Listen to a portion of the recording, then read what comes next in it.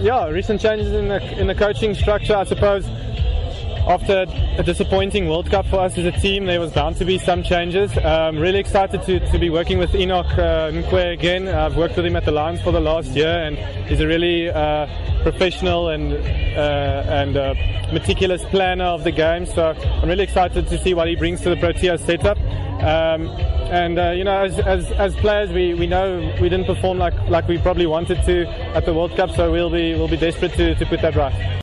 I wouldn't say disappointed not to make the Test squad. I mean, I obviously harbour dreams and ambitions of playing Test cricket, but you know, the guys that are in the squad are there for a reason. They're all very capable players. I mean, even the new guys, a guy like Rudy Second has been performing in 4-day cricket and for SAA for the last few years, so it's richly deserved. He's called up to the Test side.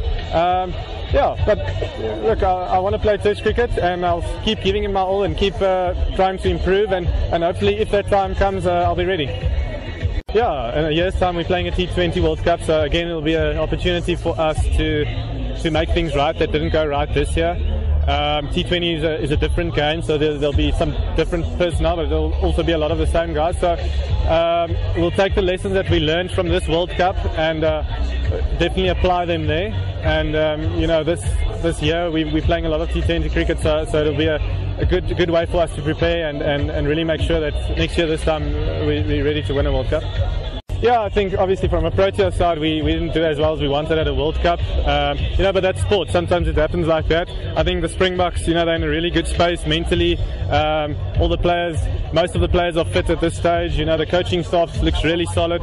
So I expect them to do really well. You know, there's a lot of people back home that will support them, and a World Cup is a highly pressurized environment, and I think if they can stick to what they've been doing, you know, there's no reason for them to worry at all. You know, whatever happens, I think the country will support them, and yeah, I'm really positive about them.